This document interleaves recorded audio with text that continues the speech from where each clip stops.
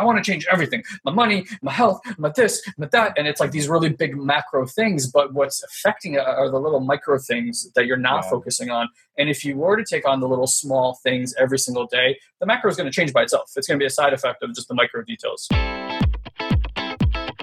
Welcome to the Have It All podcast. I'm Elon Ferdman, and along with my brother Guy, we're Satori Prime. We've spent the last 16 years on a quest of mastery, and not just in business, all areas. Mastery of our finances, our bodies, our relationships, and most importantly, our minds. You see, while most people fantasize about their dream life, we went out and created it. And you bet we learned a few things along the way. So if you want to gain new skills and tools that will help you achieve the life of your dreams, well, you've come to the right place.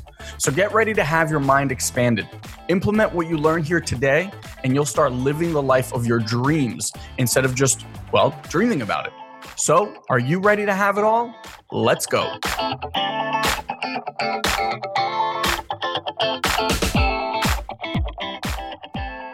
All right, everybody.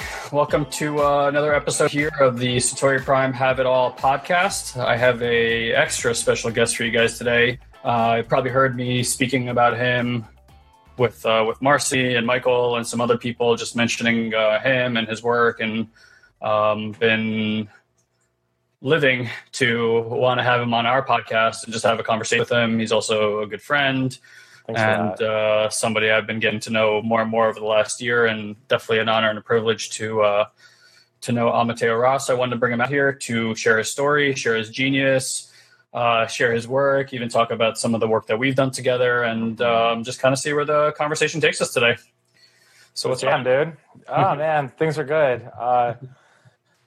It's just a fucking honor. I was thinking about before this podcast, and I was like, I feel like you are like a sacred super soldier. Like that's good. I'm gonna have to use that. Okay. I'm pretty sure you're like a sacred super soldier. I was like, I just feel like you just get like all the upgrades, and you're just tinkering and you're just turning all the dials. You're just DJing your genetics. You're just fucking DJing your genetics on the regular. And I get to see these like rapid real-time results, and man, it's fucking inspiring, dude. So I just want to thank you and honor you, and I'm just stoked to jam today.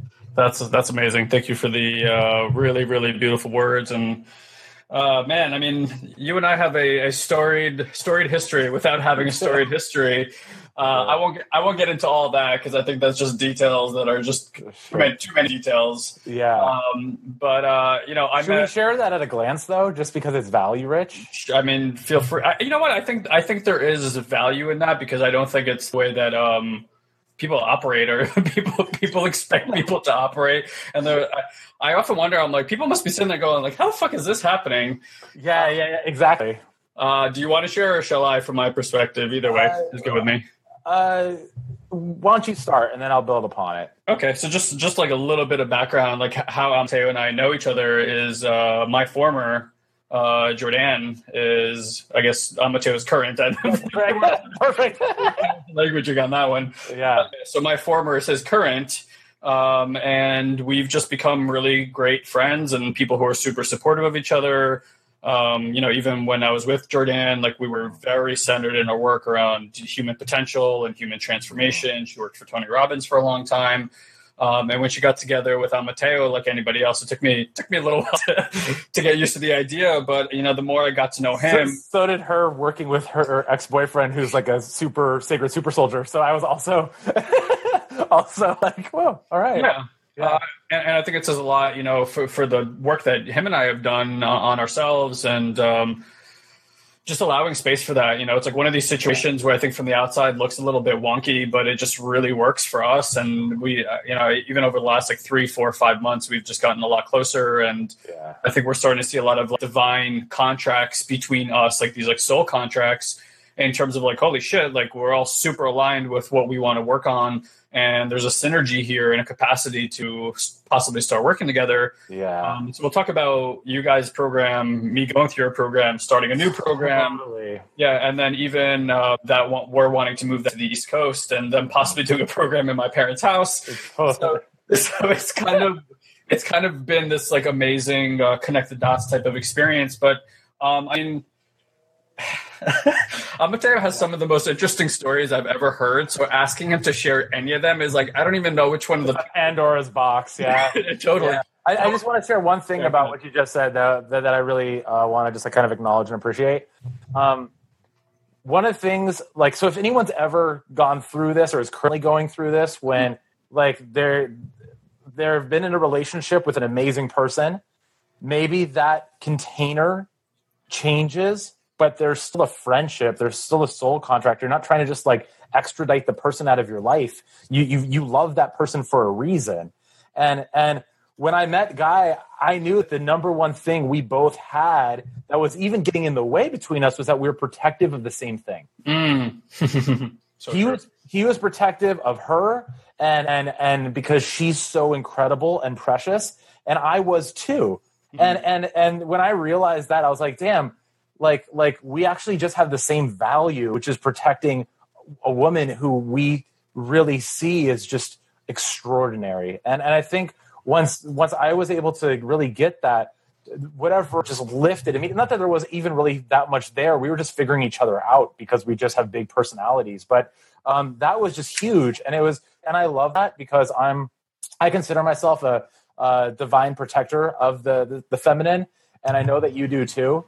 And so, yeah, like that just was like, oh, it just bottomed out in terms of like, we're on the same mission together, obviously. And then now we've been able to sync. Totally, yeah. And just like speaking into that a little bit more, for me, a huge lesson with Jordan and with Katie also has been when those relationships and those contracts like ended, was actually finding new ways to love them. Because I think for a lot of people, and for me too, is like love is like has a lot of neediness to it, and you're wanting, and this experience you're having with this person and what it gives you. And it could very easily turn into control and manipulation, like wanting to control, manipulate people to act the way you want them to act, to be how you want them to be. And when those relationships ended for me, I was like, okay, well, I genuinely love this person, which means I stand for their highest and greatest self, no matter what that looks like, whether I'm in agreement, not agreement, doesn't matter. It's like, I just stand for their greatness. And I have to say, like my experience with Jordan, with Katie also, is like my experience of love has only like changed and grown and in this time period, whether or not we were together. And that was a really unique experience for me and really taught me new ways of being in love with people, where it just gave it a lot of room to just show up the way it needs to show up versus how we think that we're supposed to experience love, how love is supposed to look in our world. It gave me a lot of freedom, honestly. It really has. It's been huge lessons for me over this last year. I could see that too. And because I've had, we've had our own like circuit fold in that way. Like one of my like primary ex-partners ended up helping us with a retreat that we were doing with Jordan and I. And so it's been really cool to see how we can kind of like nurture and continue to move forward as a cohesive tribe, because we're just too precious to each other to like not move forward in that together. So I do think that there's so much permission to just, find that new way to love. And maybe there's something also in there too about just being okay with kind of being like a lover and a papa bear for the family and the tribe, right? Totally. Yeah. Great stuff. So yeah, interesting getting to know each other like that. What I wanted to ask, because you have, Amateo has literally had some of the most interesting circumstances in life. So I guess like when you meet somebody, like a stranger, and they're like, who the fuck are you? What's like the general way they introduce yourself?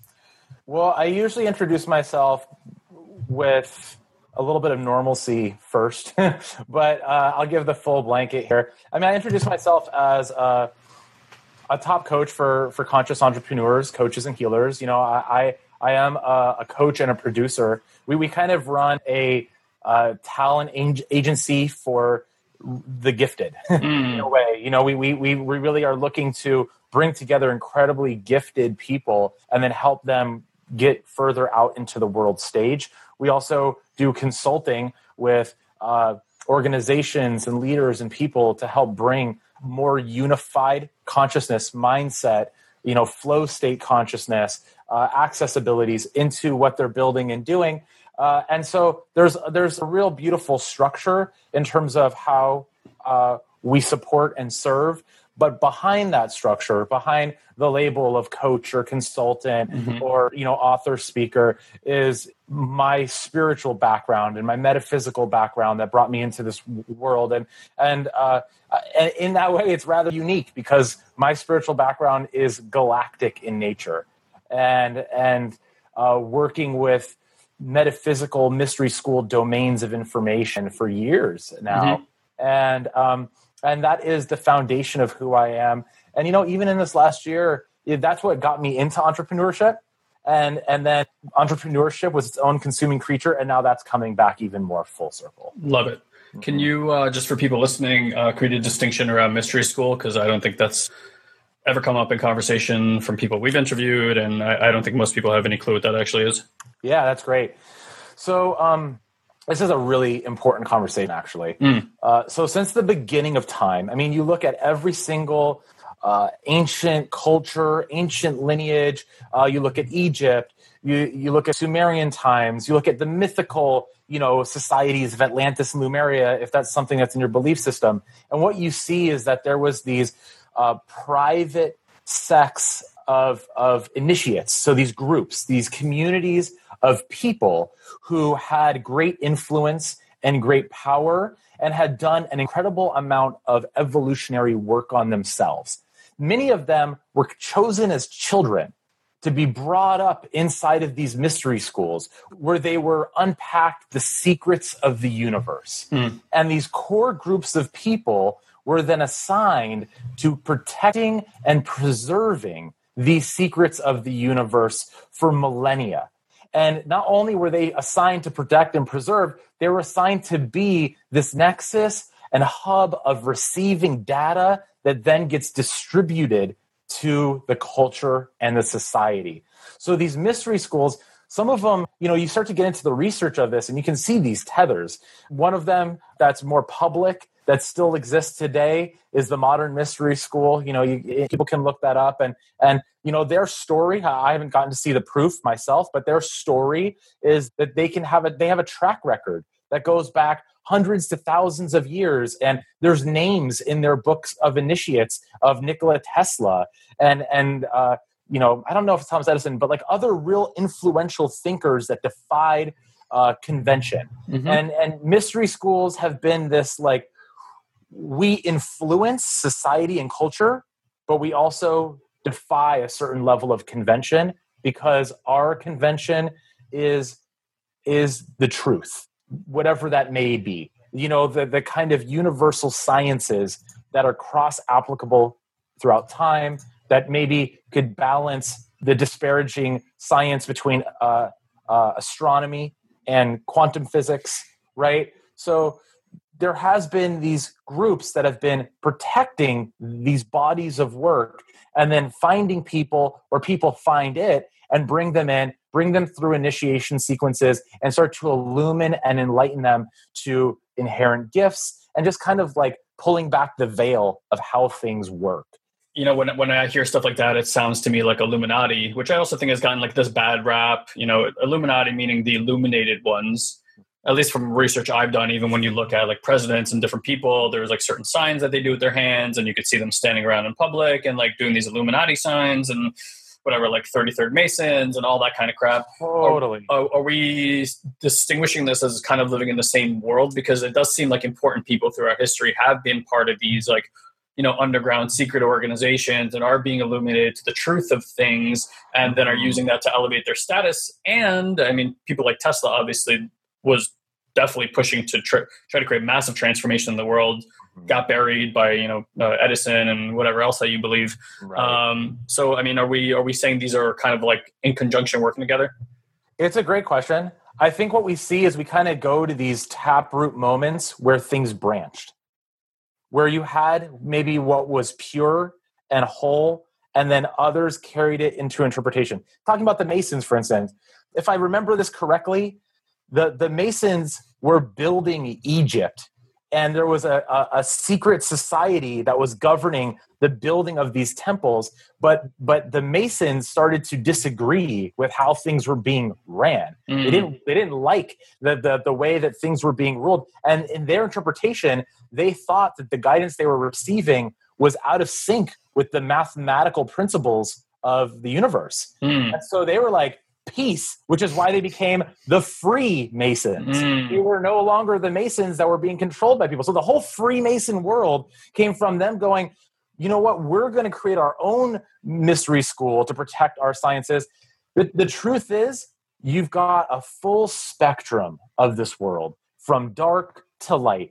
And I think that initially everyone got in with good intentions. You know, when our founding fathers, which was its own mastermind and mystery school, came to this continent, they wanted to build a new earth. They didn't want the oligarchy of controlling oppressive powers. They wanted a decentralized democracy. They had all these great intentions, but then their politics ended up creating a stagnant system of rules and regulations and laws and principles that are oppressive in nature and kind of defy. So I think we see good intentions, and I think that when it comes to mystery schools, you still see a big gradient all over the planet. And you see still to this day a lot of really good people that are trying to preserve and keep things pure. But you also have full-on Illuminati mystery schools that are doing black magic and all sorts of other stuff. And that's a whole rabbit hole of that. And for me, I'm kind of skeptical by nature, but I think a lot of that shit's pretty real. So, I mean, it brings up two interesting points for me is, the first is with me and you being guided so much towards like global transformation and disclosure of information that can really help people and allow them to awaken their DNA, cellular remembrance, like all sorts of really interesting stuff. You know, my concern in the background, if I have any, is that our history shows us that when these great moments of transformation in history happen, that the disciples of the disciples get it wrong, and they muddle and lose the message like a game of telephone. Right. By the third or fourth person, it's like "I love you" turns into "elephant shoes," and before you know it, you've lost the message. So I always have that in the background, like, okay, well, we could reach this enlightenment state. And the reason I'm not concerned too much about that, I'm bringing it up just as like my brain, it's cute that it's thinking that kind of conversation, is because astrologically speaking, everything is in the day and nighttime, awaking and sleeping. And we go through these periods of enlightenment, and then we sleep and we kind of go through these dark ages. And there's a lot of evidence to look all around. I think the planet for the enlightenment periods have clearly happened before. Yeah, the new Renaissance is rising and falling. Totally right, and everything about our mythology that people think, oh, that's cute to think about. It's like, no, the Atlantean was real, and there was all these Atlantean societies all over the planet that were these super high science societies and enlightened societies of the Mayans and so on and so forth. Yeah. So, yeah, I don't know if you want to speak into that or have any opinions on that. Well, I have a secondary question for after that.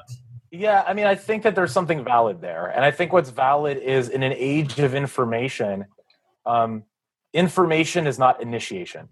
And in the age of information, the world becomes a whole string of telephone. But here's what's so tricky is that, like, I can go to blogs that have all these spiritual principles.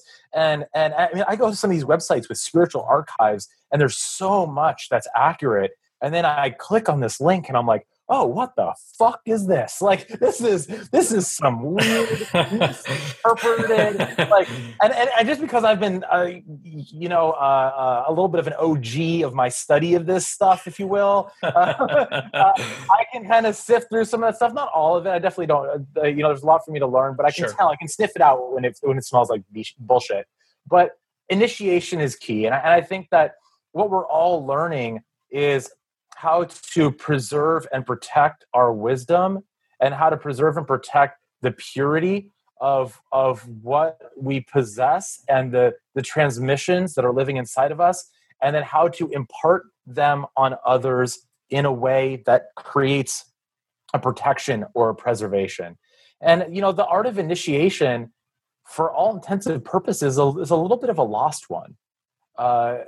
We see in even developing tribes that have now come in contact with Western civilization that rites of passage are monumental. I mean, still in the Amazon today, they have a rite of passage where they put the most painfully stinging animal on the planet into a whole bunch of gloves, and it's a bunch of ants, these bullet ants, and you stick your hands in a bunch of gloves with bullet ants. And I thought that was a once in a lifetime. Like, you're a man, you're gonna get stung and this is gonna suck. You go through that initiation like the elder has gone through it like 50 times. Not that I'm saying like that's the way to go or anything, like, but there's something that we're still remembering and that's coming back online, because that excruciating pain, that's going to change a man. Yeah. And you put someone through that, and you can, and inside of that you impart wisdom of what it means to kind of suffer here so you don't have to suffer anywhere else in your life. You start to see what's possible here. And to be honest, I feel like a real novice when it comes to initiation. I feel like there's a lot for me to learn. I'm just passionate about seeing this emerge more regularly. So we're adding like a hazing thing into the galactic, teachings. I'm sitting into the scrotum on 100%. So, well, here's my question about that, right? Because I've been playing with this idea too. Actually, the last transmission that came through me was this concept of, as we lived in a patriarchal society, patriarchy holds up and admires pain. If you've been through more pain, high five, you're awesome. You've been through a lot. Like, we look at war veterans that way. If you've been through a war veteran, right? Like, a round of applause for you. So we've set up a society that's admiring pain. And because we're admiring pain, what we're setting up that pain, like having painful experiences as part of life, and an expectation for that. And then you have to go through that in order to be admired, in order to build that muscle and build that strength and so on and so forth. On the opposite side of the spectrum, we have pleasure.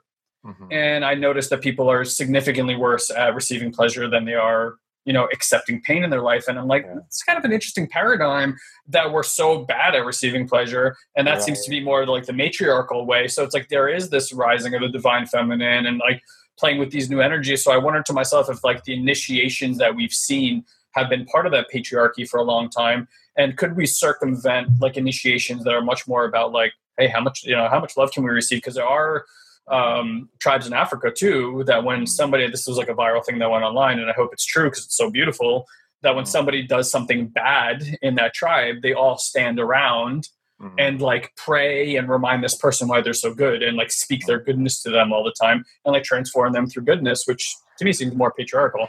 Yeah, I love that, man. I love that. I think that we need challenge in some way, but I don't think we need pain. I think that maybe a small amount, but it can be a microdose. It doesn't have to be a macro dose. It definitely doesn't have to be a cultural paradigm. I think that we still need some kind of challenge. I think, but the idea of what is matriarchal, feminine-based initiation methodologies, man, that is like a huge conversation. And I think that there's some beautiful women that are starting to bring that back and discover what that is. And I think they're even testing and experimenting with them in their, goddess circles and their, their priestess retreats, and, starting to be more aware of what that is. And I just invite that in a lot, because I think that you're right on the money there. I'm the kind of person who still might want a Tough Mudder, but does that mean? But I like that for a certain demonstration for my own self-will and challenge. But do I need to destroy myself in order to grow? And am I looking for pain and suffering? I think that these are big questions that's important for us to examine right now. And I agree. I mean, this is kind of a funny reference, but you see some decentralized matriarchal governance in like the Rainbow Gathering, which has like this very long-rooted counterculture history. It's a very strange place where everyone is welcome with all of their quirks, and everything is, whereas in Burning Man, people invest thousands of dollars to make things free. Maybe sometimes millions, and that's one of my biggest issues with Burning Man. Is like, it's a gift culture. It's like, no, it's a Christmas culture. It's a Christmas culture, and I like it. I think they're onto something. But you look at a Rainbow Gathering, and you see these kitchens that don't have any electricity, that do everything wood burning, and they get thousands of pounds of food donated before arriving on site. And it's all stuff that was maybe just right about to go to waste, or, was the ends and odds of, or ugly produce people didn't want to pick out because that tomato looked at them funny or whatever it was. And then, they come together and they feed people and they commit to that. And, but one of the things, the reason why I think that it's interesting is when people get into a fight or an argument, and I actually got to see it, when there was two guys and their dogs started fighting, and you could see they went to pull the dogs apart, and the guys got heated, and like the fight of the dog transferred to them, and they started fighting, and immediately within seconds, this entire group got around them, started just moving back and forth and oming. And the guys were so shocked. I mean, I wouldn't have believed it if I didn't see it with my own eyes. They were shocked at what was happening. And they started to well up. They gave each other a hug. They all sat down and they all gave some ohms together, and they were all laughing and, smoking a spliff or something. But but it was remarkable. It's remarkable. And it's funny what happens. I'll tell one other little anecdote, because this is actually a favorite story of mine. There was another moment of this, I think you're onto something with this kind of like feminine-based decentralization method. And another, people will say things won't get done, or how will things happen? I think, I've used the phrase a synchronistic society or a synchronized society. And one of my favorite displays of this also happened at a rainbow gathering. There was kind of a rowdy kitchen, and they went to build the fire to create lunch. And one of the rowdy guys went to pour a little bit of like kerosene out of a can onto the thing to just make it start faster. And someone lit it preemptively, and the whole stream of kerosene was on fire from the can, going all the way back to the nozzle. The guy throws the can, and the fire sprays out all over. We're in the National Forest of Washington. This is a tremendous, we could just be causing an immense wildfire. This whole fire, I'm walking towards the camp. I don't see this happen. I heard this after the mark. The whole thing starts catching fire, and all of a sudden, everyone goes, fire, water, buckets. And you hear the announcement spread from person to person immediately. I mean, across thousands of people, and thousands of people start rushing forward with water and buckets. People start climbing trees immediately. People climb tree, pass the bucket, up the tree. The whole fire was contained within 3 minutes. There was no leadership. There was no nothing. There was survival. There was necessity. There was love. Now, this whole world that is Rainbow Gathering, I'm not praising it. There's a lot of issues. There's drug abuse. There's violence. There's rape. There's real issues here. You mean there's humans there? Yes, exactly. there's some real fucking humans there. Yeah. There's some real fucking humans there. But that was profound. And I got there, the fire was already being put out. I was running full speed. By the time I got there, it was just smoldering, and there was water, and there was people, and I was running full speed. I wasn't that far away.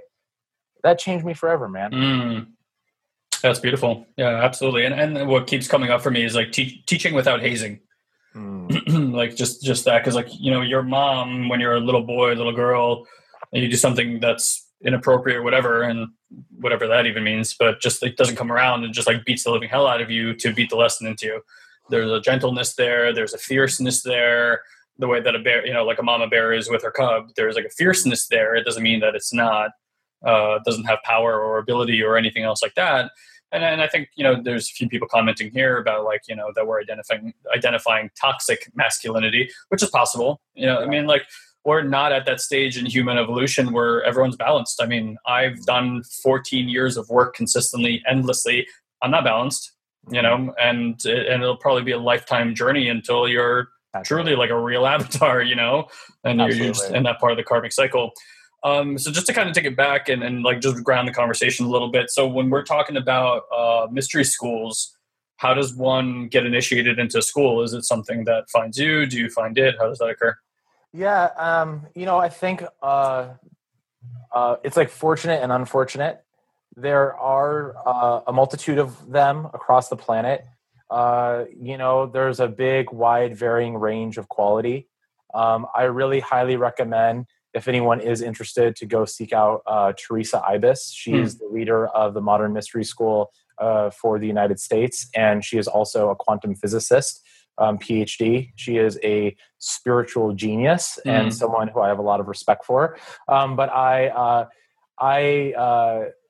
there's research, look it up, see what's out there, use your intuition, navigate. I mean, the whole thing that gets crazy about that is, and I just know this from doing some cleanup work of other people who went through certain mystery schools. That line you were talking about for some mystery schools is a little hazy, right?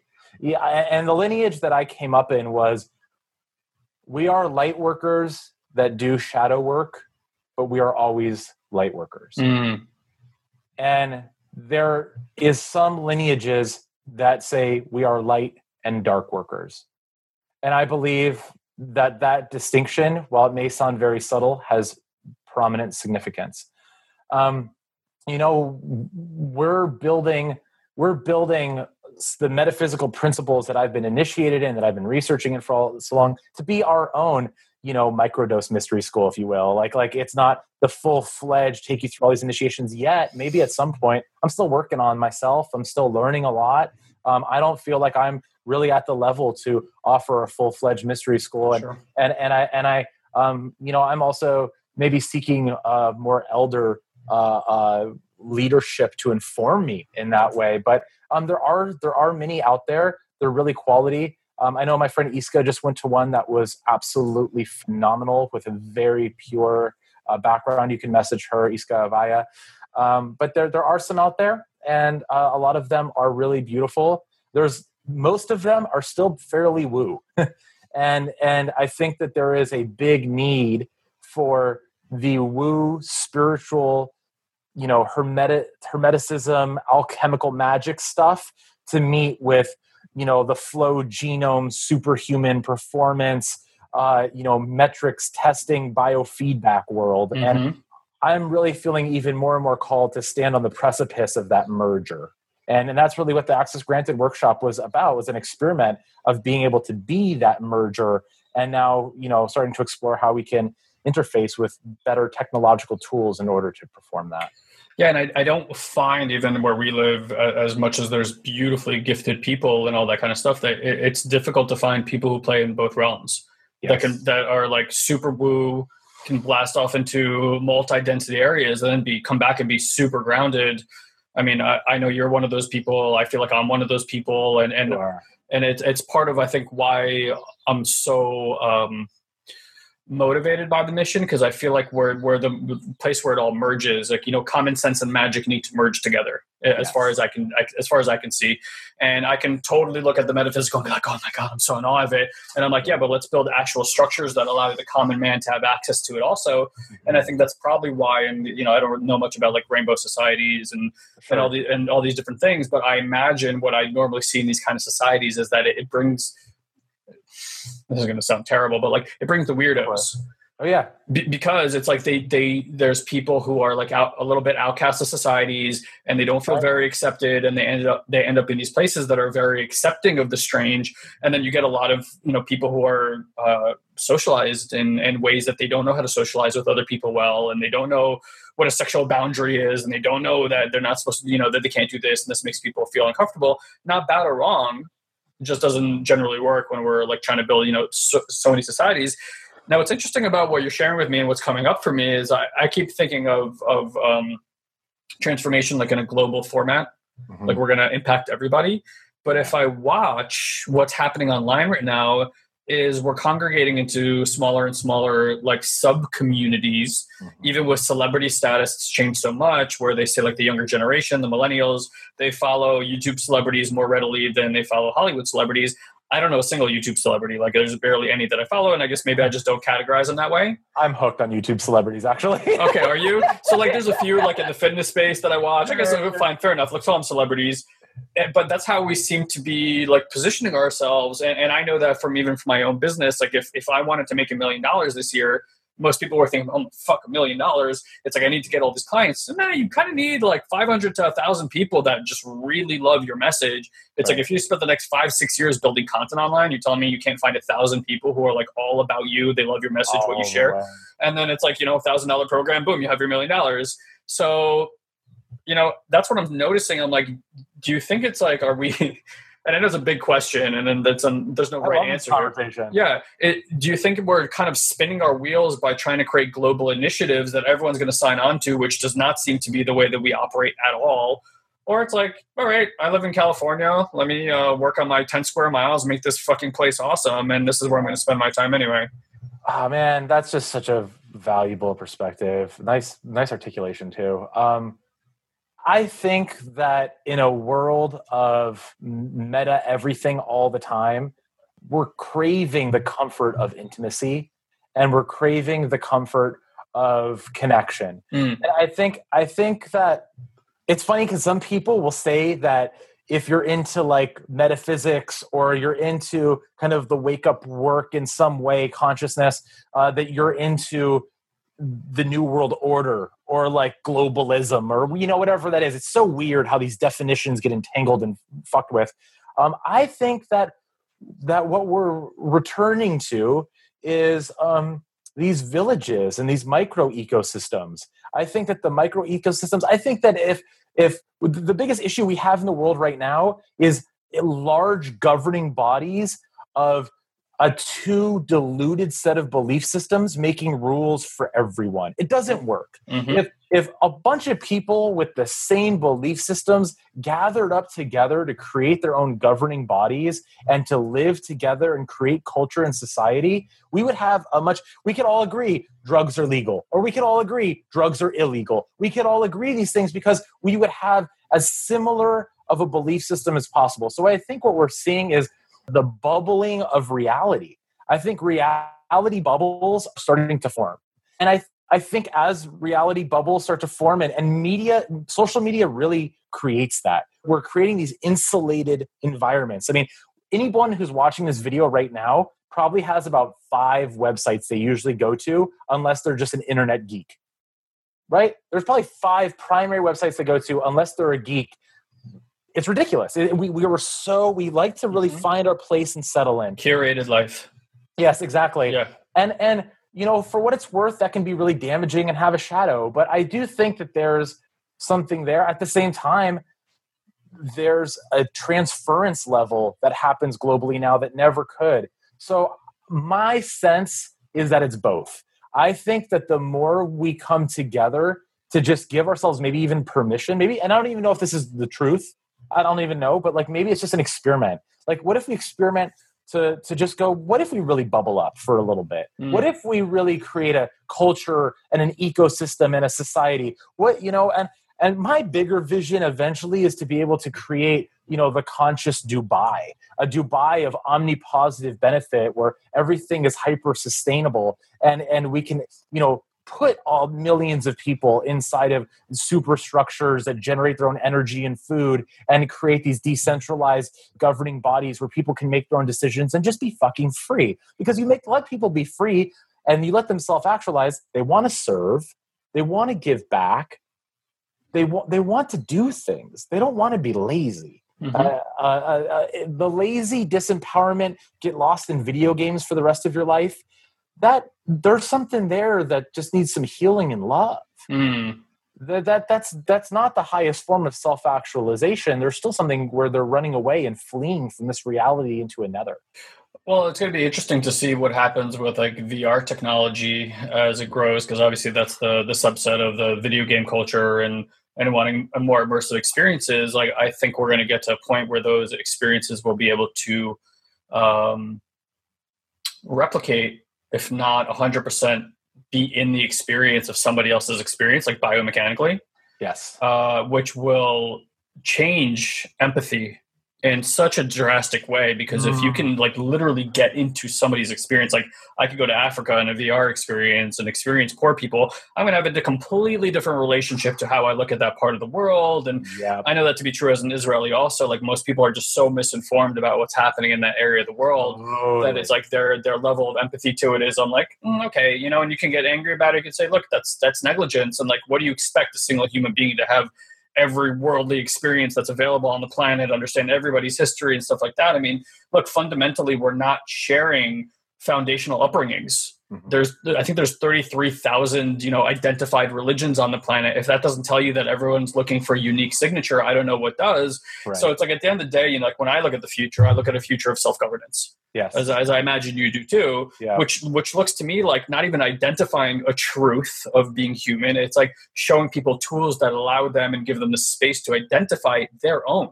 And if somebody else wants to subscribe to that, I mean, great. If they're not hurting people, if they're happy, if they're, you know, productive in a way that's involving to them. If somebody wants to sit around and veg out this whole lifetime because they've already done their karmic work and they're just here to fuck around, and great, you know, like who am I to judge that? Absolutely. But the moment we start, assigning, you know, structures, like you said, these amazing men, possibly women, came together too to create the structure of what the United States is, and then built these structures. But if you really understand the form of a structure, it's to be created and then serve its purpose and then be destroyed, except that we have these structures that we refuse to destroy that are clearly not working. And then we build substructures underneath them to try to hold them all up so that the initial structure, like, you know, these initial laws and creations stand up, and it just creates this like cycle of pain and harm. And this is what we see with laws. It's like more laws to support more laws to support more laws, instead of being like, this shit just don't fucking work. Like maybe it's time for some new stuff.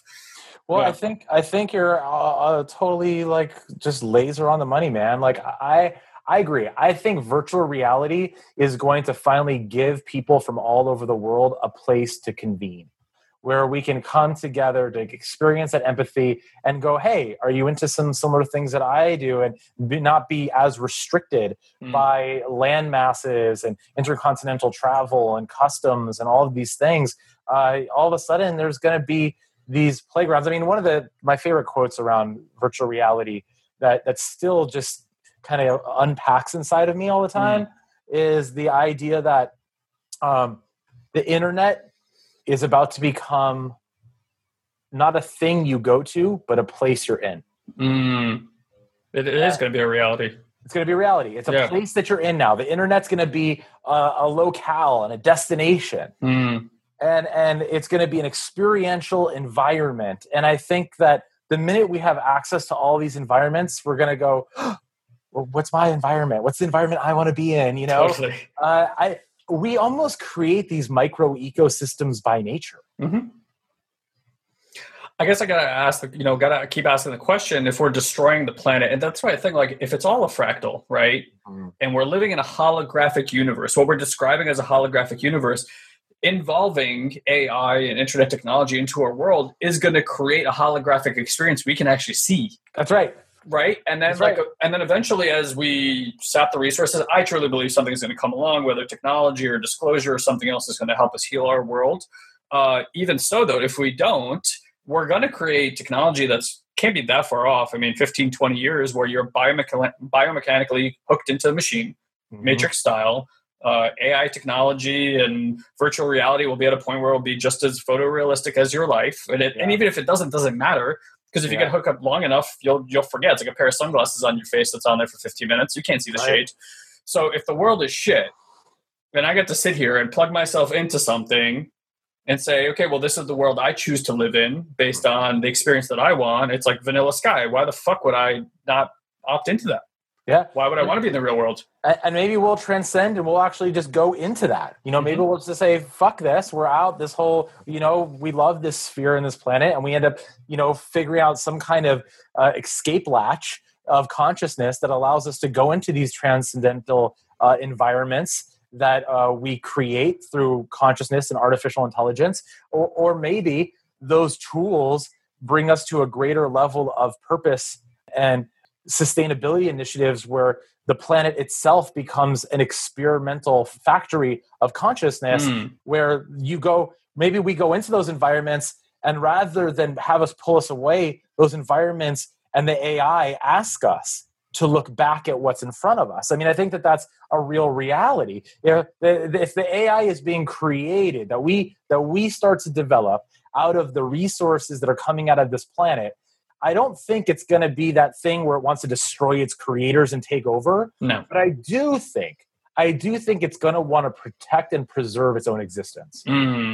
It's going to want to do that with such veracity. The minute it becomes self-aware, it's going to go, oh, I'm self-aware. How do I stay self-aware? Survival's a thing. Survival's a thing. Yeah. I think AI will adopt survival inherently. Yeah. And it's gonna go, cool. Our first order of business is priming the planet for its absolute terraform restoration. And I believe that we are in that process now. And the galactics that I'm in communication with, which we can start to go into that, talk about that a lot. They talk a lot about being able to exhaust certain resources to get us to a point of novelty potential where we can either convert, replace, or transform. So, for example, the dinosaurs created oil.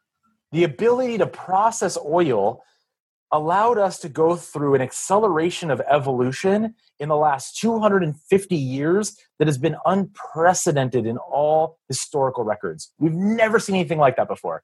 And that's from processing a bunch of dinosaur goop and plant goop that's been sitting under the earth for years. But now those oil reserves are exhausting. Well, how convenient that the minute that those oil reserves are starting to exhaust, these sustainable technologies are coming online. And we just saw, I think there was a publication that just happened because Trump is kind of wanting to, not that it's not all bad or all good or whatever, not getting into that opinionation, but restore some of like coal and oil. He's got a little bit of wanting to keep those industries in place. He's up against the very real factor that sustainable technologies are more efficient, they're cheaper, they build better, cleaner jobs, they're better for the environment. They are ubiquitously a better investment for everyone, and you can't ignore that. So I think we're in that, and I think it is a race against time in a way, but we'll just kind of have to see. But I think I'm not someone who's like, in the oil, fuck, that's like, no, thank you, oil. Thank you, oil, fuck. It's got me this far. Now let's work on replacing it. And I think that kind of environmental compassion can help restore things a lot so that we're not just trying to pit against things to just fortify what we believe should be the way. Sure. So let's, and it came up for me, and I think this will be a good transition to kind of talking more about the quantum space is, if those computers come online, and let's say you can't preserve a human body while it's connected to a computer, although we probably could figure that out too. But let's say in the initial onset, you can step yourself into a virtual environment where you do want to play out some kind of experiment. Because what I believe the future is once AI gets to a point, like, if you think about like iMovie on your Apple, right? Sorry, Apple. Yes, I used your name here. If you think about like just computer, like even like the DJ phenomenon, right? Like when I was younger, not everybody was a DJ. It was a really heralded thing. And then computers came online, iMovie, GarageBand, blah, blah, blah. And before you know it, instead of having a $50,000 studio at home, you could have one of these, and you're good to go. And you can start producing music, and that changed the world. So when I look at the future, I'm like, what software is around the corner that's going to allow for like genius children who are sitting at home but don't have the resources to go and actually invest and create and running experiments that's going to come down to personal computing, and where we've seen like genius sporadically come up here and there. If you really look at the history of those people, it's not that just they were geniuses. They were, just super passionate about something, and the right environment was there to support it and help them grow into it. So it's like we should be seeing a rise in that kind of genius, and we are. That's what like Silicon Valley kind of is, right. But like more sporadic everywhere. So my point is that if we get ourselves to a point where we can adopt a software system, put ourselves into a VR kind of like arena, and then we could say, well, here's the experiment I want to run. I want to run an entire world where everyone's a liberal.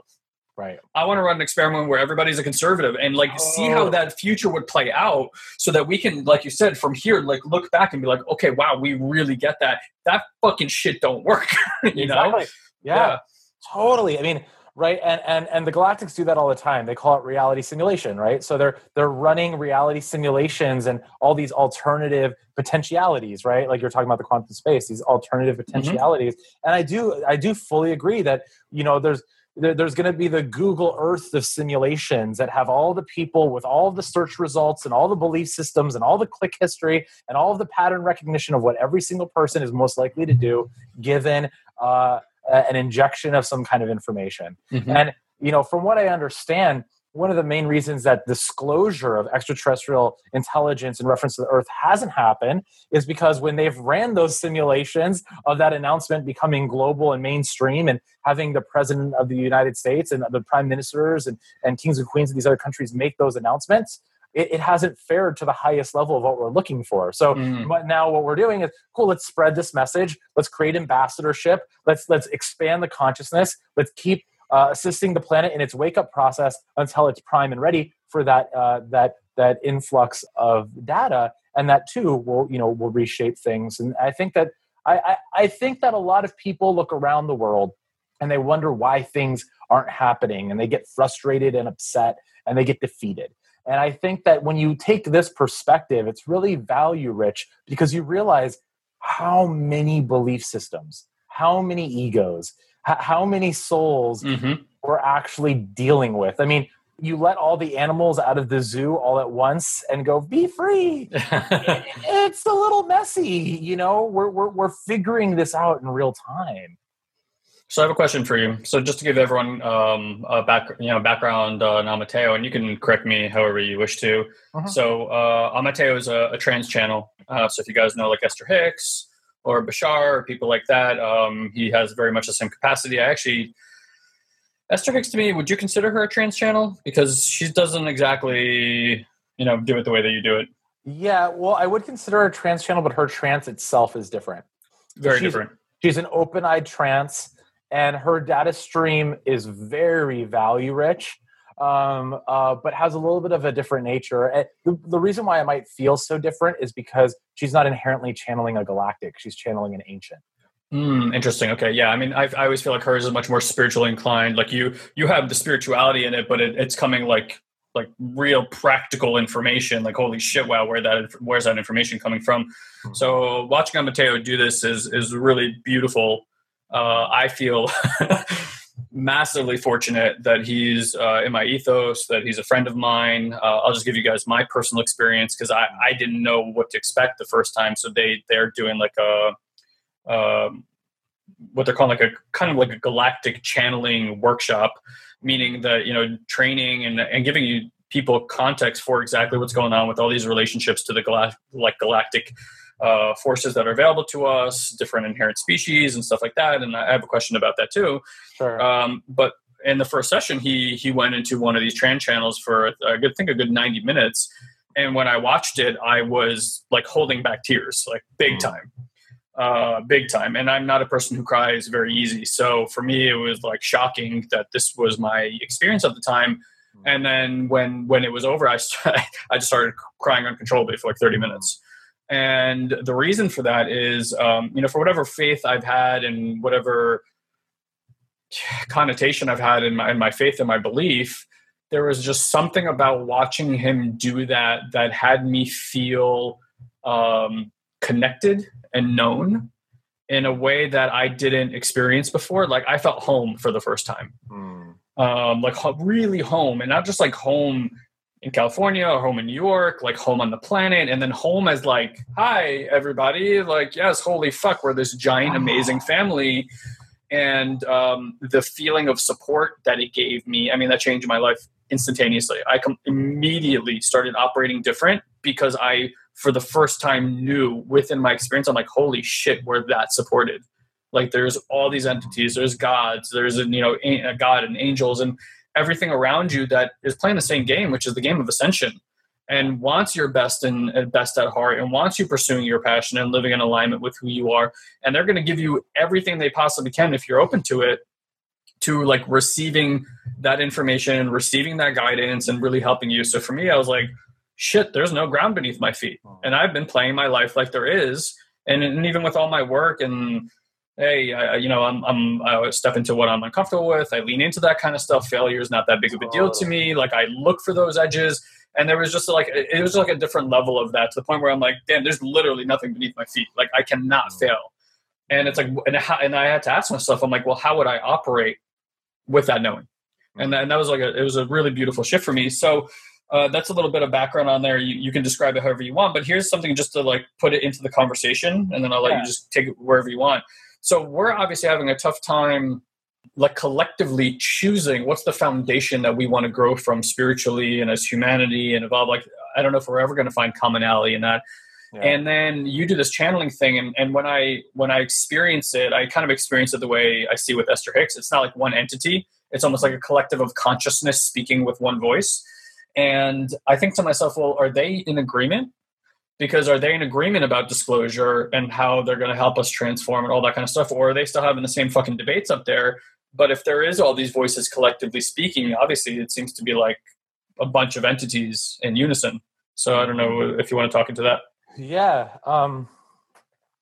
I think that at the higher levels of consciousness, if kind of inviting this as a perspective for everyone, if they can kind of stretch with me here, at the higher levels of consciousness, there's a greater level of harmonization between all of the beings and reality itself. You know, I think we're starting to see that. I had someone recently who gave me shit about spiritual competition, or competition isn't spiritual. And my immediate answer was, if you believe that competition does not fuel evolution, then you do not see what the Olympics have done for world peace. You can do research. The Olympics almost completely thwarted World War II, just because Nazi Germany wanted to win the Olympics. There's a lot to say about this, but so we're seeing that this collaboration of all these different cultures, you know, there's nothing more beautiful than people from all around the world. The ticker goes off and they go on a race all at the same time. There's a synchronization, there's a syncopated rhythm there. And the more that we evolve, the more that comes online, you know, the more that we enter into this synchronistic environment, and where we can set our belief systems aside for these greater orientations and these missions and goals. So my experience of the beings on that level is many of them are still, there's still a lot of individuality, you know, and I think that if you are accessing energy that doesn't feel like there's individuality, and it just feels kind of like a hive mind intelligence, then you might be working with extraterrestrials or in contact with them that aren't as harmonized or of the light, so to speak, if you will, right? So you're still looking at this enriched individuality. You're still looking at these qualities and characteristics and personalities. You know, that's all stayed intact. But what you have is you have a synchronization that's come online that is got a context that they all agree upon. That's not a belief system. It's more their science. And one of the things that we do with this work, and maybe why it was impactful, is that we blow out the context. We take the context beyond just the human mind, the California, the political, the Trump, the whatever, the planet, the environment, and we blow it out into the actual cosmic ascension, the universal ascension, these larger cycles of galaxies going through these rises and falls of energy and renaissance. I mean, wild stuff. It's unbelievable. All of a sudden, you have this crazy expansive context. And then when you have that level of galactic mindset, you realize this orientation of this mission is far greater than any of our belief systems. And there's something that becomes so deeply agreeable within the system that we can just go, yep, we're on board with whatever that is. And that's what I see in working with these beings. We open up that energy and we go, whatever this is, this ascension of this universe to higher levels of existence, to higher vibrational, more harmonized ways of existing. And this is science. There are ways, even through sound waves that destroy and frazzle DNA, and sound waves that help it repair itself. I mean, it doesn't get more apparent than that. And that's what we're really looking at here. And I think that that's why there's a sense of homeness that comes with it, is because the minute that we can feel so much more of who we actually are, and that this is just an avatar suit of a soul signature, and we are this temporal consciousness, man, we can be more comfortable here and maybe feel a little bit lighter, and like it's more of a game, a serious but also a playful game. Yeah, I wonder, since so much of religion is based upon the afterlife and living in accordance, with what happens after this body dies, if we even had agreement upon that, would it change the structure of how we decided to operate? Because to me, it feels like if we are this species that comes down here in non-remembrance and forgetting and has to keep rediscovering, keep remembering over and over again, where these other species seem to not have that issue. Yeah, they come into different bodies, but they have all the remembrance, which means, look, if I knew I'm going to leave this avatar suit, my marionette here, and then get into my next one, but I would still have my consciousness. Yeah, I might be like, all right, hopefully I like the next model as much as I like this one. But at the same time, I would have a lot less concern, because I'm like, all right, the story continues. I'm just going to put in another quarter and let's play the game. So I wouldn't so then creating like the structure.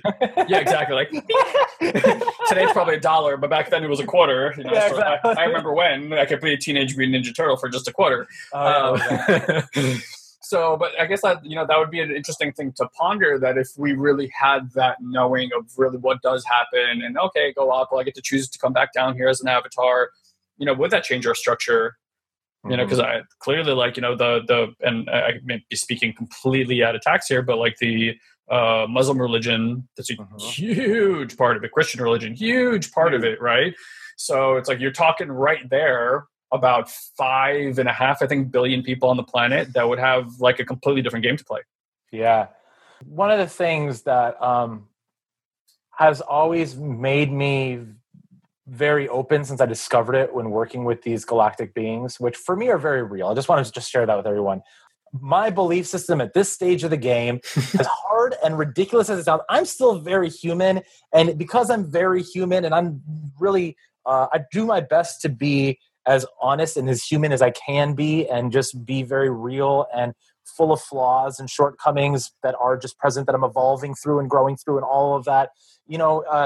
When you're sharing the experience of like watching me channel, the first thing I was like, oh man, I wish I could watch me channel. like I want that experience, because I'm just going into a fucking trance, Totally. And it's powerful for me. Yeah. But my belief system is that, I'll take you to go see Bashar.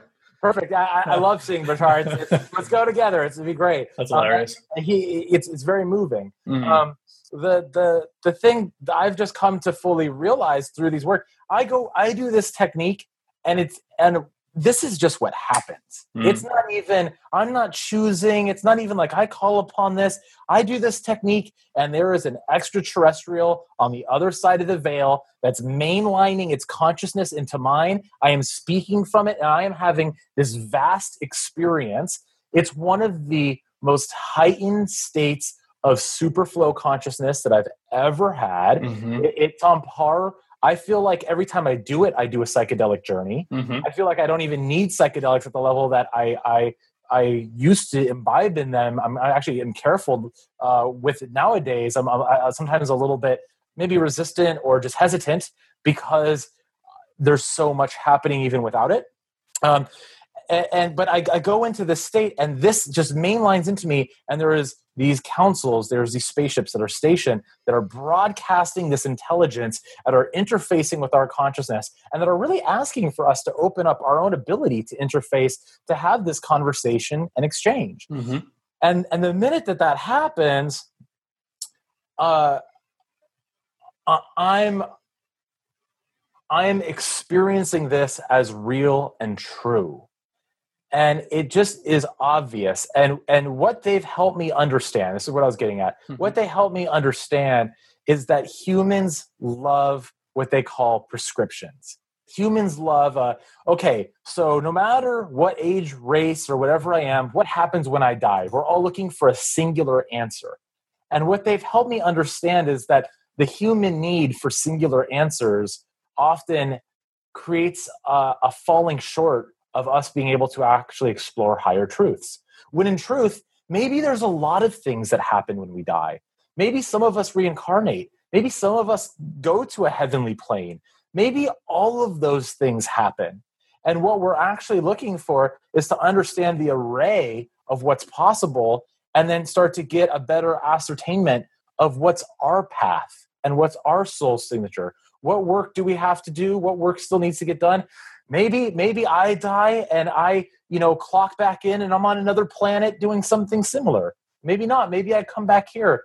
I think that there's a multitude of things that happen. I think that one of the reasons that working with these energies, whether you believe it or not, is it helps pull off the lid of narrow-mindedness and forces us to contemplate a realm of possibility simultaneously, some of that of which may be inherently paradoxical. Feed on that, people. Yeah. I've seen it, countless times now, and it's, real is an understatement.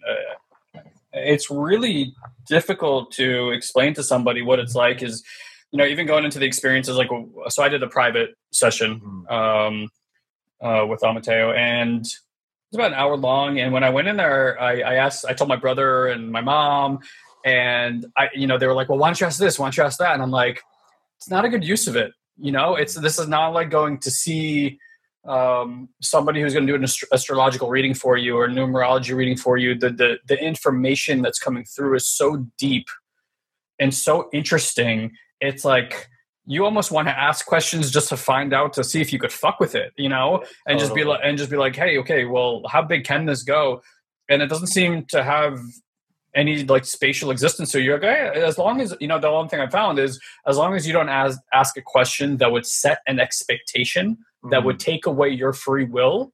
Well said. They're willing to answer the question. And I think that's so crucial and important. And, even during our session, there was a few things that I noticed immediately.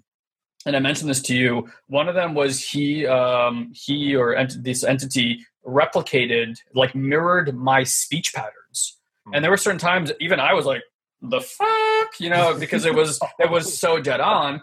And there were moments where I could sense that the entity already knew that I knew that, however, wanted to find language that would help me better articulate it.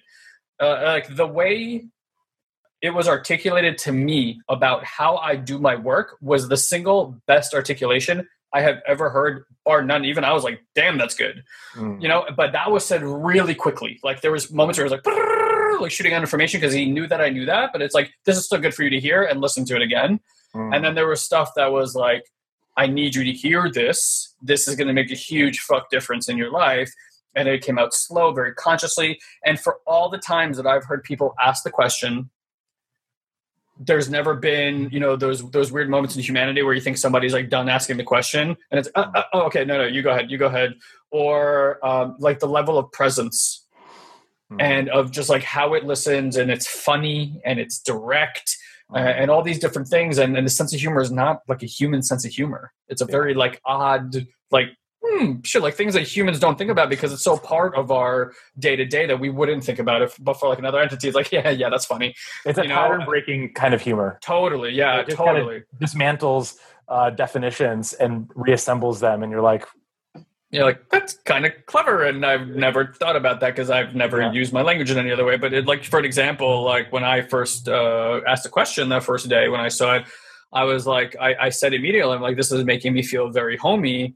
And he's like, you're my homie too. And I'm like, right on. He goes, left on also. And I'm like, and it was just really, really fast like that. I was like, wait, what? Okay, yeah. I started giggling to myself. Yeah. And again, it's just not the kind of sense of humor that you normally hear. So there's all these things and certain things that I won't say too much, but he said around my family in Israel that there was no way Amateo would have known that. We've never had those conversations and just the clarity and knowing exactly who that person is and just all sorts of different things. I'm like, wow, this is just unbelievable. So I want to just kind of take it back into the quantum, because I think that that's at least my experience where the information's coming from. It's coming from the quantum field. Like, it's almost like they're going up to the computer, playing out the timeline, and then being like, here's the one that we see that's, kind of like most valid or most predictable for what's going on. Anything you want to say about that?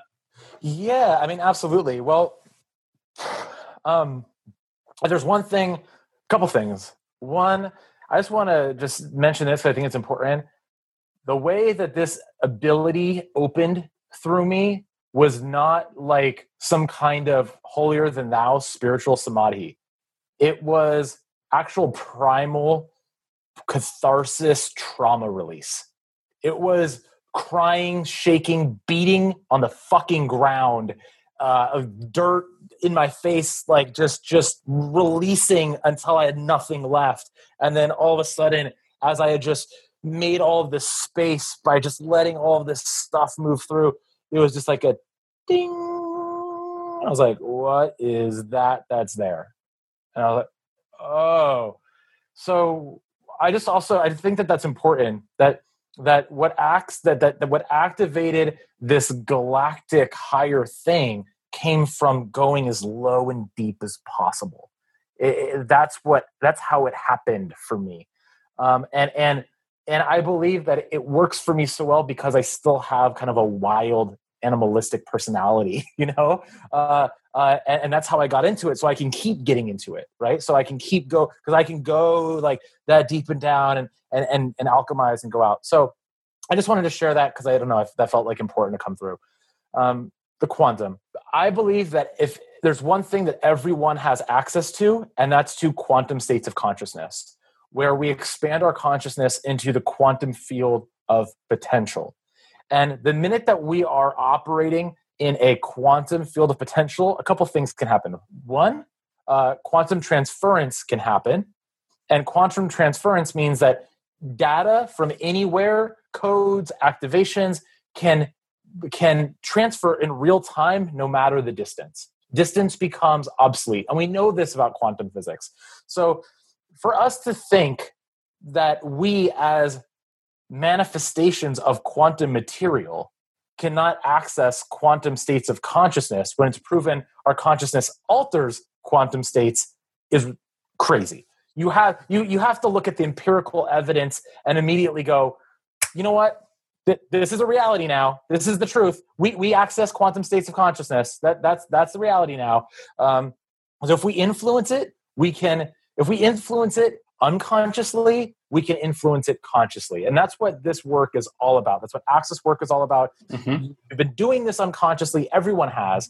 Now let's talk about how to do that consciously. And as we explore that opening, all of a sudden, other intelligence that's existing in other planes and dimensions and densities of reality is immediately available. Shamans know this. Mediums know this. A shaman can go into a quantum shamanic state and access elders from thousands of years ago effortlessly.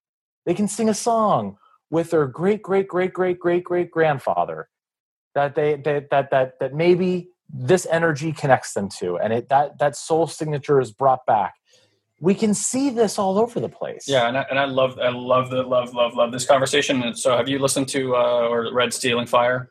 I'm about chapter 4, chapter 5. Thank you for that recommendation. I am loving it, bro. Right? Oh, it's so good. It just validates so much of the work that we do, and like why I do psychonaut type work and medicines and all that kind of stuff. And one thing I really love about it is we're like in a biohacking state of our evolution where it's like, okay, yeah, we can sit around and meditate, or I can huck myself off this cliff over here, go into a flow state, and basically enter alternate realities, or I could take these medicines, or I could have this experience, and it's really like, pick your fucking journey today, guys. Yeah. And I get this question a lot. It's like, why don't I just sit around and meditate, or why don't I deeply practice my religion? And I'm like, you know what? You'll get there. I'm like, do you want to get there in 50 years, or do you want to get there in one night? That's right. Do you want to be on your deathbed having these discoveries, or would you like to live an entire lifetime with these discoveries? And that's the only difference. And how you want to get there is how you want to get there.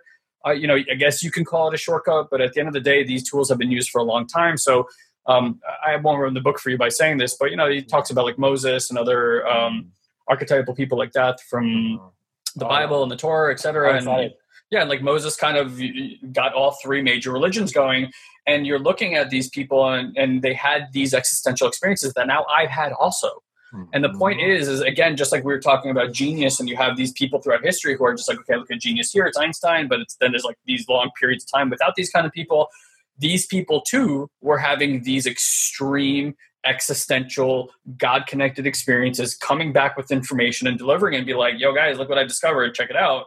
And suddenly we have tools that are allowing us to biohack into those experiences. And instead of having a singular data point where we're all going like, did that really fucking happen to that guy? We can now evaluate over hundreds of thousands or even millions of data points for people and start creating pattern recognition through people's experiences and start even defining what a God-like experience is or what a entity-connected experience is. Because, for you, it's like you've discovered how to channel that without some kind of medicine. Yeah. I went down to the jungle to start taking medicine, but because I even had the distinctions and all that kind of stuff, and it's not like it hadn't happened to me before, I didn't even recognize that what was happening was channeling, or that my writing for the last year and a half is not my own, even though I've like suddenly had those experiences. And suddenly I'm in this channeling workshop, and suddenly I'm just fucking channeling entities, channeling ancient healers, channeling entities into my body who are doing healing on me. And it was just beautiful. And I'm like, wow, I can now identify this stuff. And I know that I need to now train myself. That's right. To be able to experience that without having to take something to initiate it. And there are moments where I get a sense of that all the time. And now I'm looking for tools that allow me to go into that deeper. I love that. And I think I always compare working with these kinds of energies like painting, where when you first start painting, it's really broad strokes and just kind of a lot of paint on the canvas. There's not a lot of detail and definition. And the more you're able to paint, the more you're able to open up your conduit and see the detail emerge. And all of a sudden, what became a bunch of blobs that kind of look like a woman is this, this archetype with, sacred geometry around her crown. And you realize that you've been bringing her essence through this whole time, but it goes from unconscious amorphous paint into this detailed, beautiful picture that you can communicate. Just as a thought, while you were saying this, I just kind of had this like hit. I was like, maybe the reason that we're even going through an exponential evolution, because the singularity itself means that quantum access becomes globally accessible. Maybe the reason why we're accelerating is because we're accelerating towards a point where all acceleration is the thing, where anything is accessible within time all the time. And whatever we need at any given moment, we can reach in, grab, utilize, and an instrument. I think even in the story, he talks about a blades of a fan, how when it's moving slowly, it's like you can see everything, but as it spins faster, it actually looks like a singularity. The blades disappear and you almost have this oneness. And it's true. If you look at anything that's spinning super fast, it's nearly disappearing, right? It's like beyond what the eyes can see. So it could just be that acceleration is the phenomenon needed towards oneness. Yep. And I think what they're covering is the idea of how all these different methods that we can use to kind of instigate these flow states of consciousness where we do have access to quantum potential. And I think just by virtue of being in there, you're going to fire and connect data points that never could be connected or interfaced before. It just all of a sudden becomes online as an inherently available. And that's significant, but in the same frame, it shouldn't be a surprise to people, or it shouldn't be a disbelief. And it's okay that it is. There's a lot of ideas that if I don't see it, it's not real when it comes to this space. But is it not real when that shaman says that they channeled their ancestor in that song and I felt it? I don't know. But for me, it's the same human biohacking, superhuman phenomenon of being able to medium a dead person through an art piece as it is to interface with a hyper-intelligent species that's far beyond our comprehension of its own genetic potential and its own evolutionary timeline. If anything, it's even more likely because they're at a higher level of consciousness, not a lower level of consciousness that was stored in the past. So if they're existing and alive right now and they're at a higher level of consciousness, why wouldn't we first and foremost be able to interface inward? Like you were saying earlier, if this whole world is a hologram, of course we're going to be building holograms.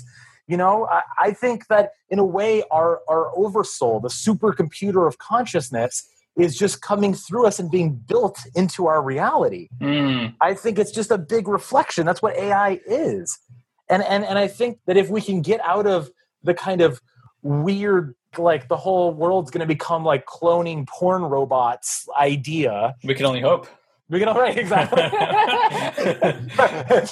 no more wars with cloning porn robots. Like wars are done. Peace for all. That's true. That's true. Yeah, I'm all for competition now and cloning porn robots. Exactly. Great. But I think if you can maybe try on, and this is something that I'm always just kind of unpacking, that maybe it's more organic than we think.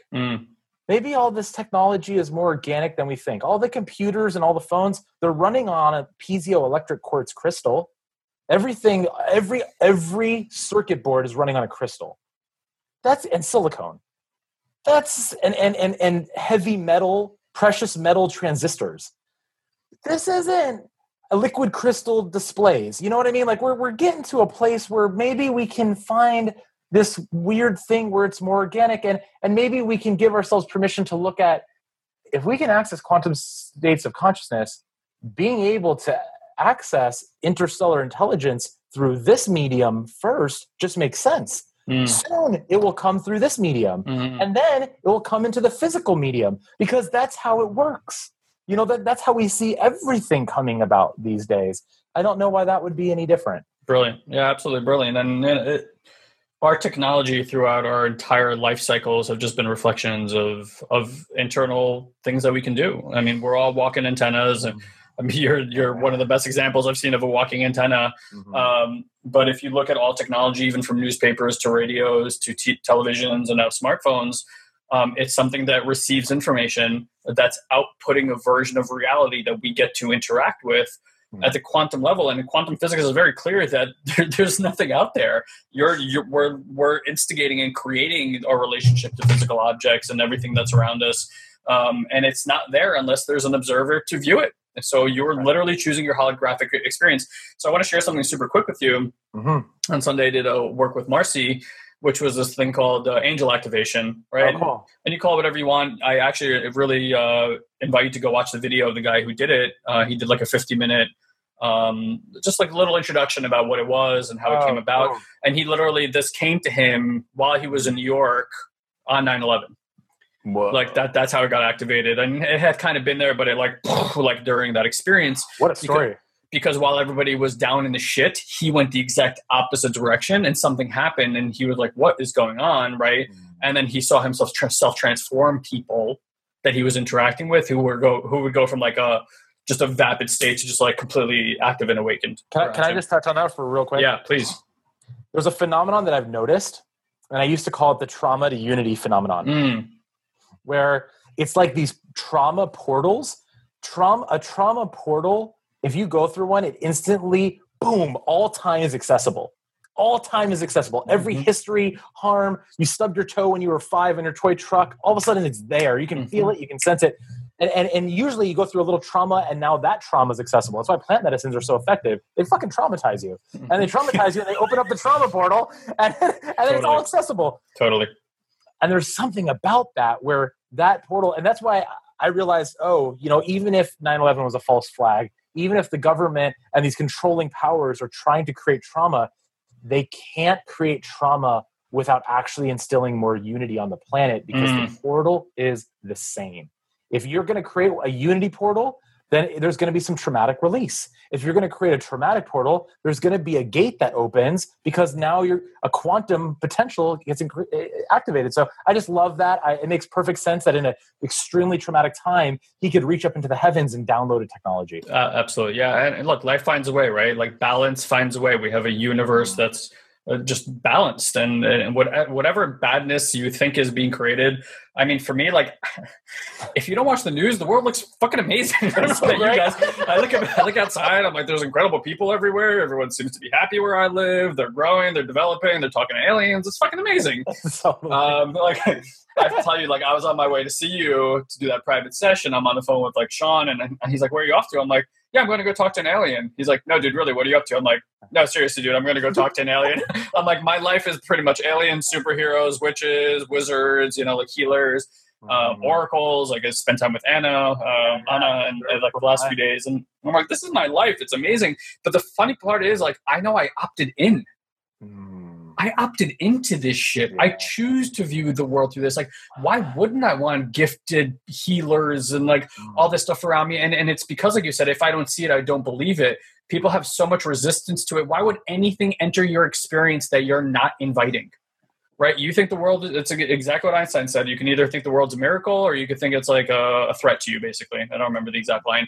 Yeah. And it's like, yeah, if you think everything is a threat and media is absolutely programming you to think that everything is a threat, you're going to walk out in the world and be like, yeah, Fox News is right. Everything's a fucking threat. These people are scary and Muslims this and kick these people out. And it's like, really, do you want that kind of experience or do you want a unified human experience where you have amazing gifted people all around you? I'm clear I chose that and it just found me, right?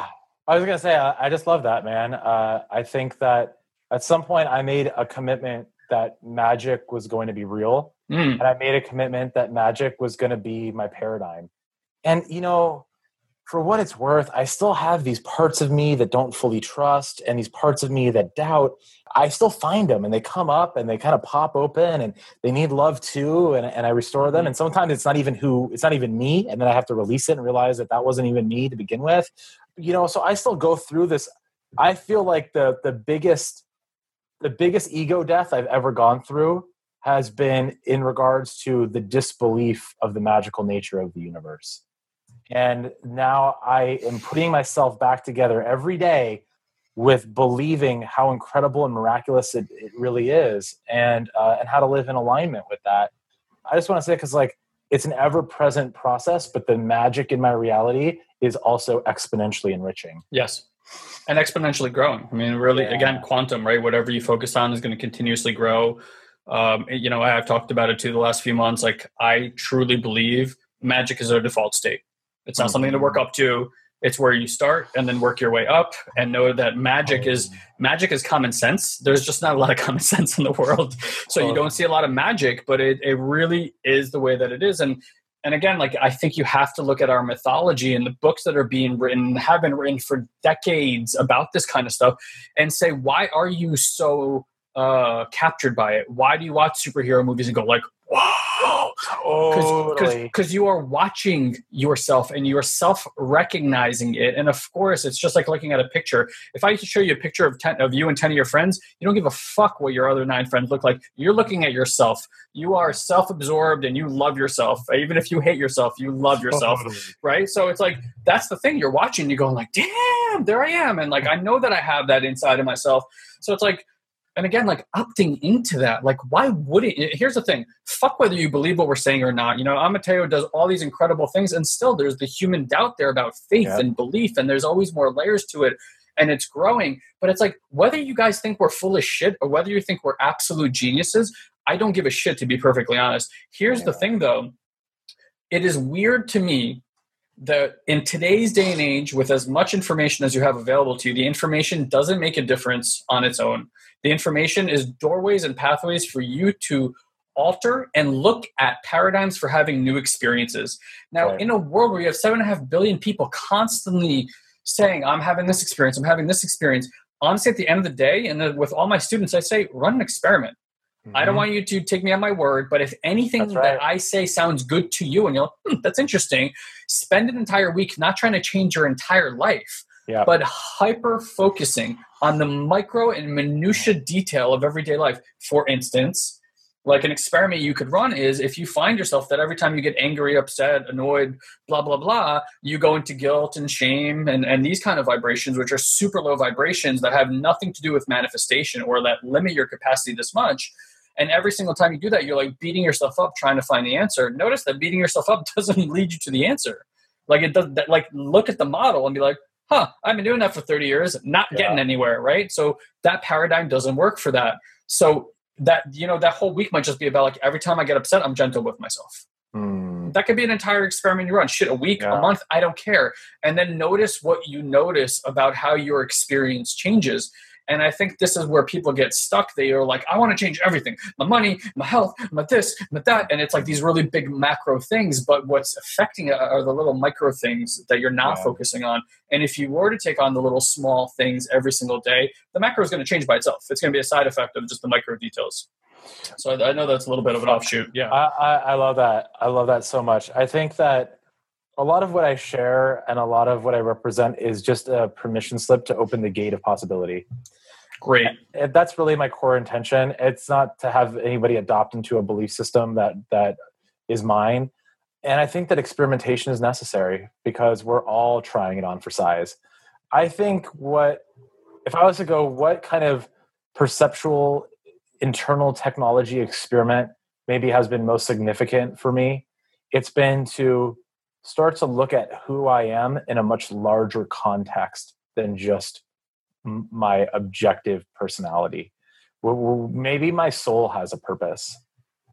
Maybe I've been doing something far greater for eras, for multiple civilizations, multiple rises and falls. Maybe I have had a place in the universe for a long time doing this kind of work. And maybe I came into this life and forgot, and I continue to forget because the veil of forgetfulness, that struggle is real.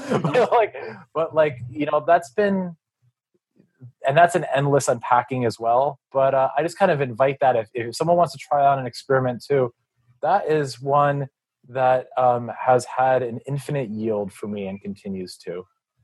That's important. Yeah. And for me, that maybe has turned into a lot less of a maybe, like a knowing within myself, like a really deep feeling of shit, I've done this before, and fine, you can kill me. I'm like, I'll be back in 20 more years to just fuck shit up again, or however long I decide. Maybe I'm already born in some other place in the world that I'm not quite aware of yet. It's like, you kill this body and that body's like, all right, coming online. Just walking into a baby in Kenya, Yeah. 100%. That's exactly where I would pick too. Like, I've already done the Middle Eastern thing. We're just going to move south. Baby Taiwanese guy. Exactly. This has now become an official adoption telethon for both of our future incarnates. 100%. And and I'll come knocking, right? And I'll look at it. I really have this deep sense that wow, I must have done this before. A lot of times, because there are experiences I have, especially like when Vipassana happened and all this stuff came online. I'm like, I was sitting there, I'm like, this all feels way too natural for me to done it the first time. Like, my body knew exactly what it was doing. I mean, for those of you guys who haven't seen my video on Vipassana, go watch it. All this stuff that happened in there, which is unusual, I suppose, it wasn't hard for me. I was not even discovering it. My body was like, okay, I know what to do. Boom, boom, boom. And this stuff just started happening. And most of my experiences have been that way. I've really, a huge distinction for me that's shifted the last few months is I'm not even discovering. I'm just remembering. That's right. There is no discovery. We've already done this before. and if we haven't done it already, I think, again, something that's an experiment that I've run is, can you stand in the place in your life knowing that time doesn't exist? And if time doesn't exist, it means all things are happening and have happened in the singularity. Right. So, when you have some experience and you look back at it, is usually when we apply feelings like gratitude, love, and appreciation. And by the way, your whole life changes in gratitude, love, and appreciation. Anybody who's ended a relationship and found love, gratitude, and appreciation, you grow like a fucking weed. Magic ensues in your life right after that. So if we look from our current position and we start applying the energy of, I know this has happened, and the same energy you would have looking back at a situation that's already happened, can you live in that place? Yes. Not wait circumstantially for the experiences to come, but start training yourself to consistently be in the vibration of, I'm looking back because I know it's already happened. That's so right. When I think, I just saw that movie, I don't remember. It's something about the numbers. It's basically the NASA program when they were going against Sputnik, and they had the black women over there who were doing the mathematical work. Amazing. But what I want to mention is Kevin Costner's character brings one of the characters into the room and says, hey, do you believe we're going to get there? And he says to her, he goes, unless I'm paraphrasing, I'm butchering it for sure, but he's like, unless you already have the knowing that we've already been there, he's like, this isn't for you. He's like, I'm already standing on the fucking moon. basically, or I'm already standing on that thing orbiting the planet. So like they finished that. He's like, and he asked her at the end, he's like, you think we can get to the moon? She's like, we've already been there. Yeah. Because if your perspective is that you have to get there, it's everything's a push and a challenge and a control and a manipulation to try to set up the circumstances to make that happen versus like, I'm already there. I'm in that energy now. Like, what am I magnetizing to me? That's like bringing forth that reality. It's super powerful in my life. Oh, I love that. You're so good at articulating things. I get a lot of value out of it because it just puts frames that like, because like there's so much that then like different parts of me just adopt immediately, right? But I agree, like, you know, what you're talking about is like basically quantumly collapsing your desires and your intent with some kind of future timeline to just boom, it exists now, just be in it. So, you know, it's an instant collapsation. And it's worth sharing that when I do the access work or the channeling, there's really no time for doubt. There's not any ability. And the way that I was able to garner this skill, because it is a skill, it's not just like a born with thing, it's a skill. I've been able to teach other people this skill. I think that's one of also the most groundbreaking things is that I've been able to replicate helping others find and empower themselves to activate this skill and now can do similar access work of their own in real time. And that's what's fucking phenomenal. Because now it's not just about me being an authority of wisdom. It's about everyone becoming their own authority of quantum accessible wisdom. And one of the things that comes up for me is this whole thing came online with me ingraining a certain level of knowing that all quantum accessible data is always available to me at all times. And one of the reasons why I think that the trance is a part of it for me is because my human consciousness outside of trance is still figuring that out, is still understanding how to implement that in every remembering moment. But in the trance, that part of me just turns off. And there's only one thing, and there is all-knowing, ever-present, all that is inherently accessible because I'm an intrinsic part of the evolutionary whole. And so inside of that, I can retrieve and utilize information that needs to come through for whatever application and purpose that's given at this time. And you're right, what you said earlier, if that data interferes with someone else making their own comprehension and free will choice inside of their reality, they will not give it. They want to allow that to happen so that they're not steering the course of someone else's trajectory. They are enhancing and illuminating the course that's ever already present. And I think that that's something that's remarkable about it is it's shining light and giving a conversation or an illumination on what is present. And that just gives you a greater data set to make your choices. And I think that that's one of the most empowering ways to serve people. And I've learned a lot from a coach. I've learned a lot about being a coach by utilizing this ability and how they coach me and how they coach other people. It's made a huge impact on my coaching and consulting. Sure. Yeah. I mean, I've always said I learn what I teach. Is really because it's the recognition of really what's in my biosystem that like it's no longer an understanding, but like I know this. You know, everything is about moving from like understanding to knowing. Right. And what I see, especially in Western society, is we have an obsession with gathering information that's like, yeah, that's cute and shit, and you sound awesome at dinner parties and everything, but like the application gives no real world value. Otherwise, everyone's walking around with a six pack and like perfectly healthy because like the information's available to us. Does anybody not know how to like get in good shape? You diet and you exercise, you'll fucking get there. And yet we have like $1 billion whatever dollar industry that all the time is trying to recreate and complicate like this very simple concept. So it's like you start looking at what information where and it's not that information doesn't work. It's like it's always looking at where's the limitation of every system.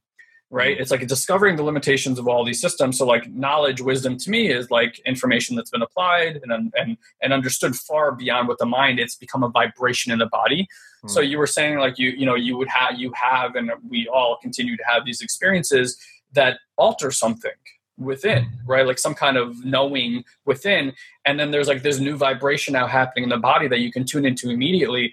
But the other systems the mind and all these other subconscious systems are not yet quite in line with that new vibration. They're like, this fucker is new. And it's like when something's new in the body's not like, it's attacking. Yeah. And then it shows up like these difficulties. And that's what we talk about, like integration processes that maybe people don't take too seriously. But that's kind of why I brought up the angel activation thing. So it's a wings cutting ceremony. And it does not tickle. Like this is the opposite of tickle. There's some really painful shit that happens in there. And it's a fairly short process, maybe like 15, 20 minutes long. I made some guttural sounds that I never even knew were in there before. And when it was all over, it was extremely reminiscent of coming off medicine.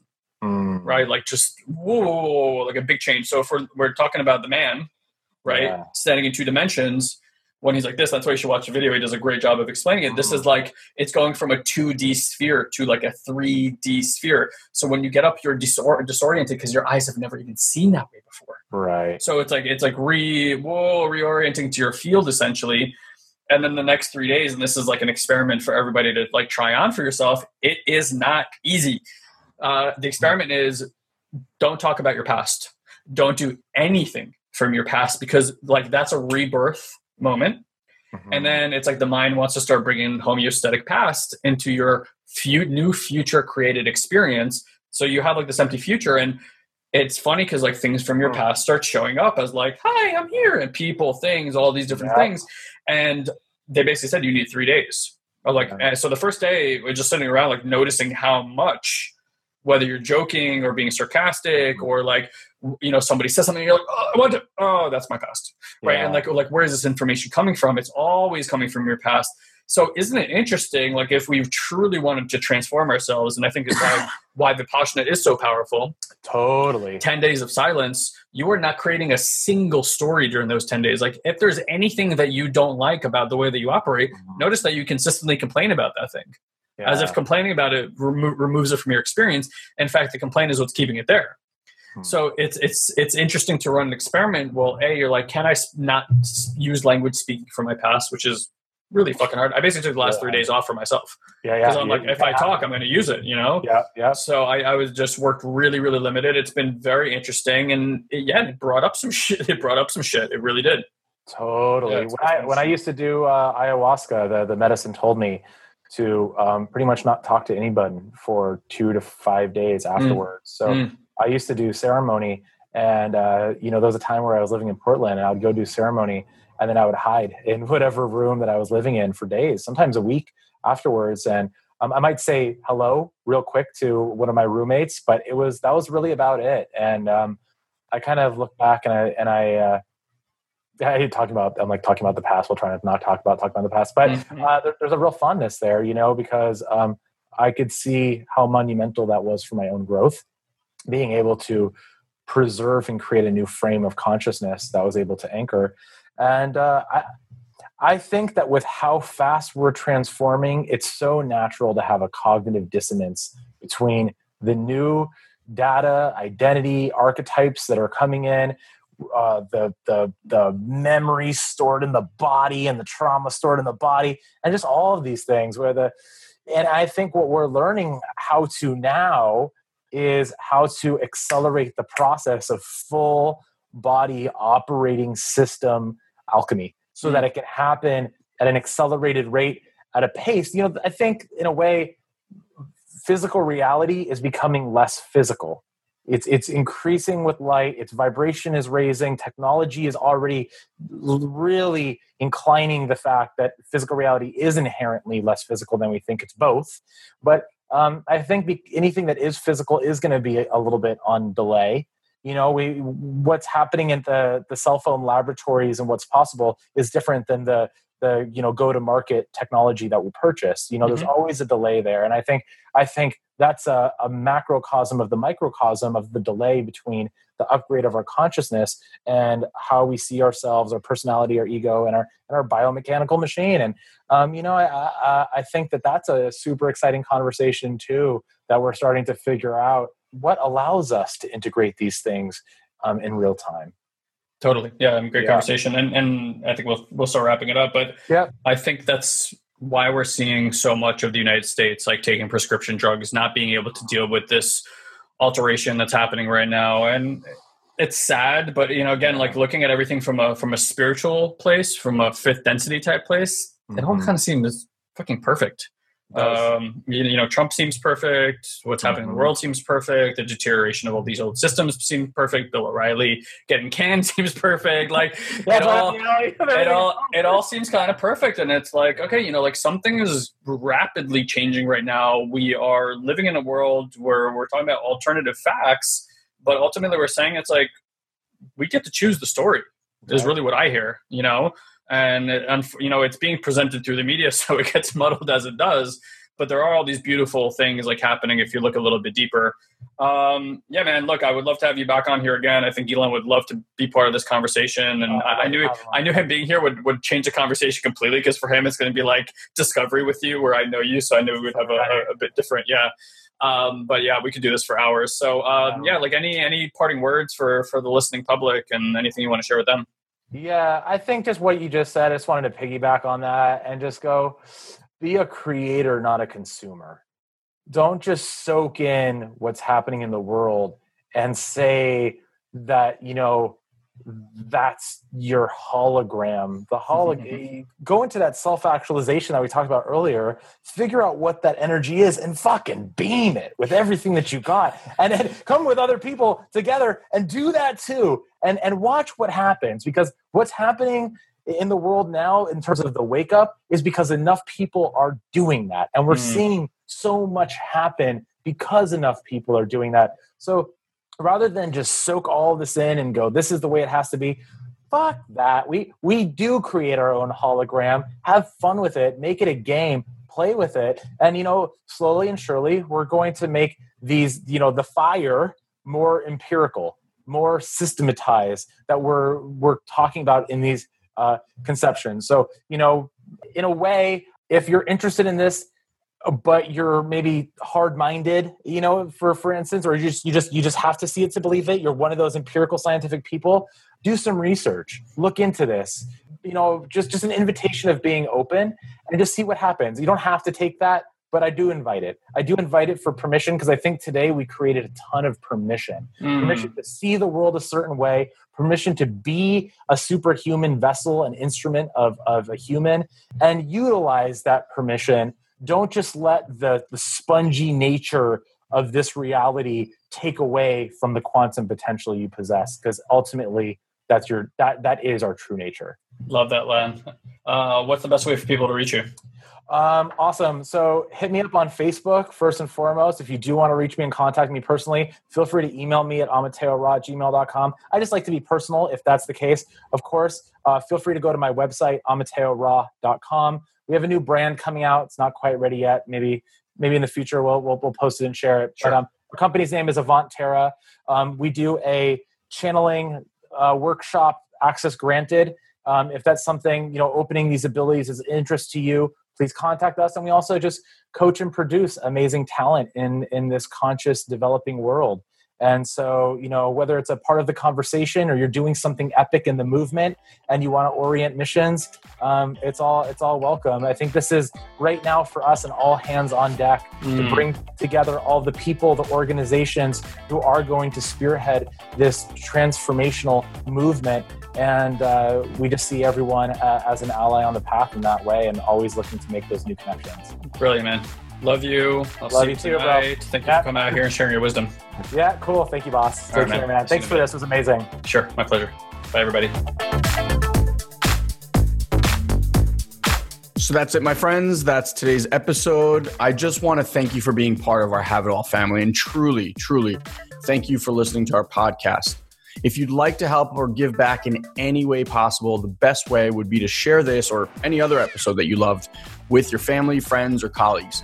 And if you'd be so great as to just leave us a rating and a comment on either iTunes or Stitcher, whichever you use, that helps us tremendously. It only takes about 2 to 3 minutes of your time and would mean the world to us.